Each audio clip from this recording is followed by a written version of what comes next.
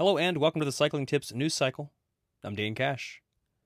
Your story of the day: the ASO announced on Tuesday that Paris-Roubaix, La Flèche-Wallonne, and Liège-Bastogne-Liège will all be postponed, quote, as part of the fight against the spread of coronavirus.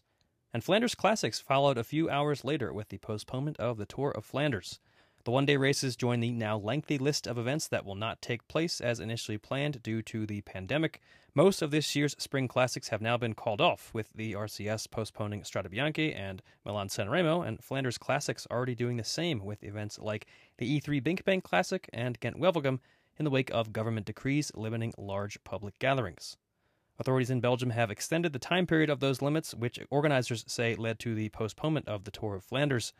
Flanders Classics CEO Thomas van de Spiegel said in a statement, quote, "Indeed, the new measures imposed by the federal government prevent us from organizing the Tour of Flanders on April 5th. There are, of course, more important issues than bike racing right now. We hope that we will all succeed in creating a climate in which we can, in the short term, resume our normal daily lives."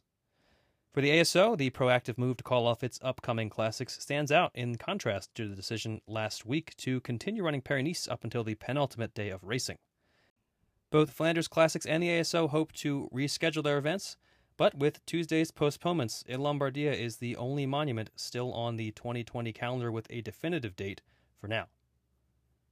In other news, in light of the mass postponements and cancellations of events across the cycling calendar, Greg van Avermaet is looking to redirect his form to later in the season.